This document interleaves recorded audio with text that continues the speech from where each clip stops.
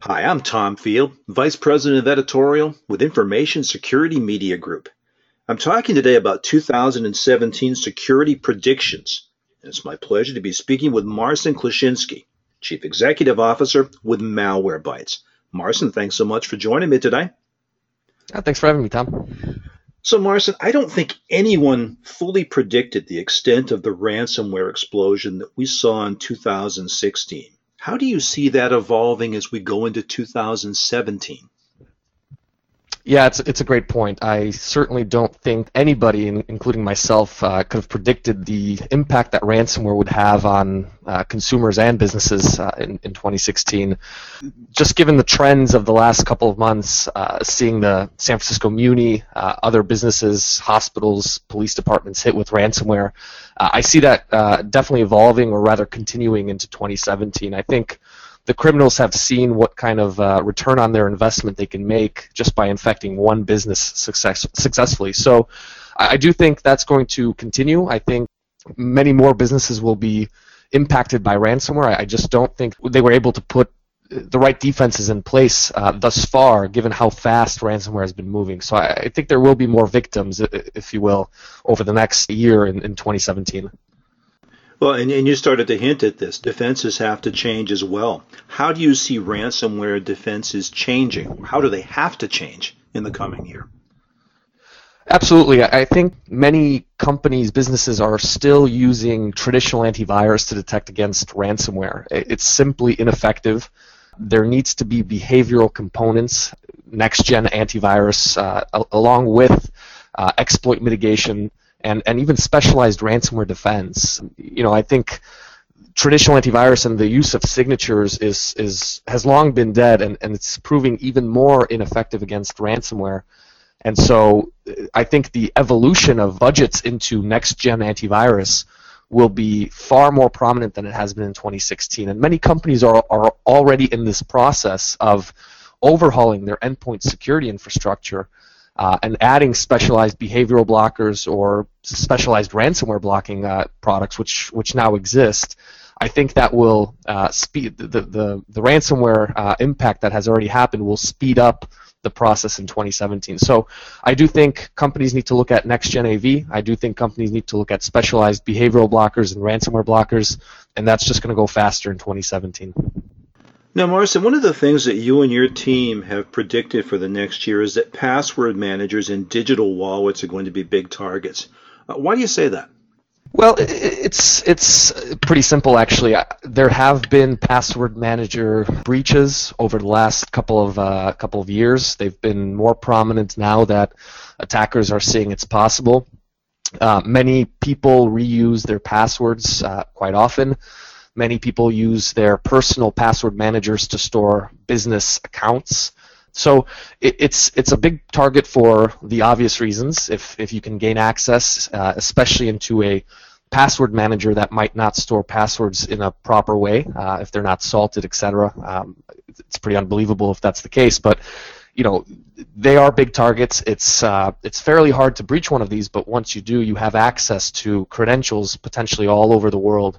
And so it only really takes one to gain access into a password manager and then be able to gain access into mission-critical systems that don't necessarily have two-factor authentication. So that's kind of why we perceive that as a value for criminals, and we think there's going to be a lot more eyes on it going into 2017. So as 2016 ended, we saw the Mirai malware and a lot of attention on the power of the Internet of Things and how that could be leveraged to create botnets and create large-scale DDoS attacks. What are your thoughts on IoT being exploited in large-scale attacks in 2017? That attack was fascinating. As a practitioner in cybersecurity, it was really, again, fascinating to see that type of attack spread and spread so quickly and be utilized for such evil. As we bring more IoT devices on, IoT devices now consisting of Barbie dolls connected to the internet, thermostats, the list goes on. The sheer number of the volume of these devices is tremendous. So being able to impact or affect just a small percentage of them can be pretty devastating for whoever your target is. So as these devices continue to grow, and more importantly, the manufacturers of these devices have not yet taken security seriously, meaning they ship these devices with default credentials to access the administrative panel, and so on. I think this attack will be utilized many more times before users or manufacturers rather update the firmware. And the problem is these devices ship with default credentials, and the same people that won't change those credentials also won't update the firmware to make it more secure. And so these devices are kind of in this limbo state of being potentially able to be infected rather rapidly, rather quickly, as they're out there in the environment. Marcin, in your role, you get the opportunity to meet with leaders of lots of different organizations in different sectors. How do you see boards and senior leaders responding to the heightened pressure of cybersecurity threats, such as some of the ones that we've talked about here? I've always said there's two types of companies. Ones that kind of live and breathe cybersecurity, and everything they do kind of revolves around cybersecurity. You look at Tesla and how they deliver over-the-air updates. That is a company that focuses on cybersecurity. And then you look at, just to keep the comparison going, Chrysler and the Jeep hack and how they delivered USB sticks to their customers. If my mother ever got a USB stick, plugging it into her car is the last thing she would try to do. So I think more companies will need to become focused on cybersecurity and move away from that veil of just being a manufacturer or what have you. And boards will be applying pressure to the senior leaders to focus more on cybersecurity threats. The last thing many of these companies want is to be in the news, one more in the news, and unfortunately that's what's happening. So I do think 2016 was a period where a reset button was pressed and more companies started thinking about cybersecurity, but we continue to go in this circle, and I think that's just going to continue happening. And more cybersecurity leaders will become board members, CISOs will be hired, potentially CIOs will be displaced by CISOs, and that's a pretty interesting trend we're seeing. Well, that indeed will be fascinating to watch. I'm sure you just got the attention of our entire audience by making that prediction. Marcin, we touched on a lot of different points here. Are there any other specific predictions you want to talk about for 2017? Yeah, I think there's certainly attacks that we haven't even seen yet. I mean, you look at ransomware, that kind of came out of nowhere. It was quite fascinating to watch it go from being a consumer problem to being a full-on enterprise problem.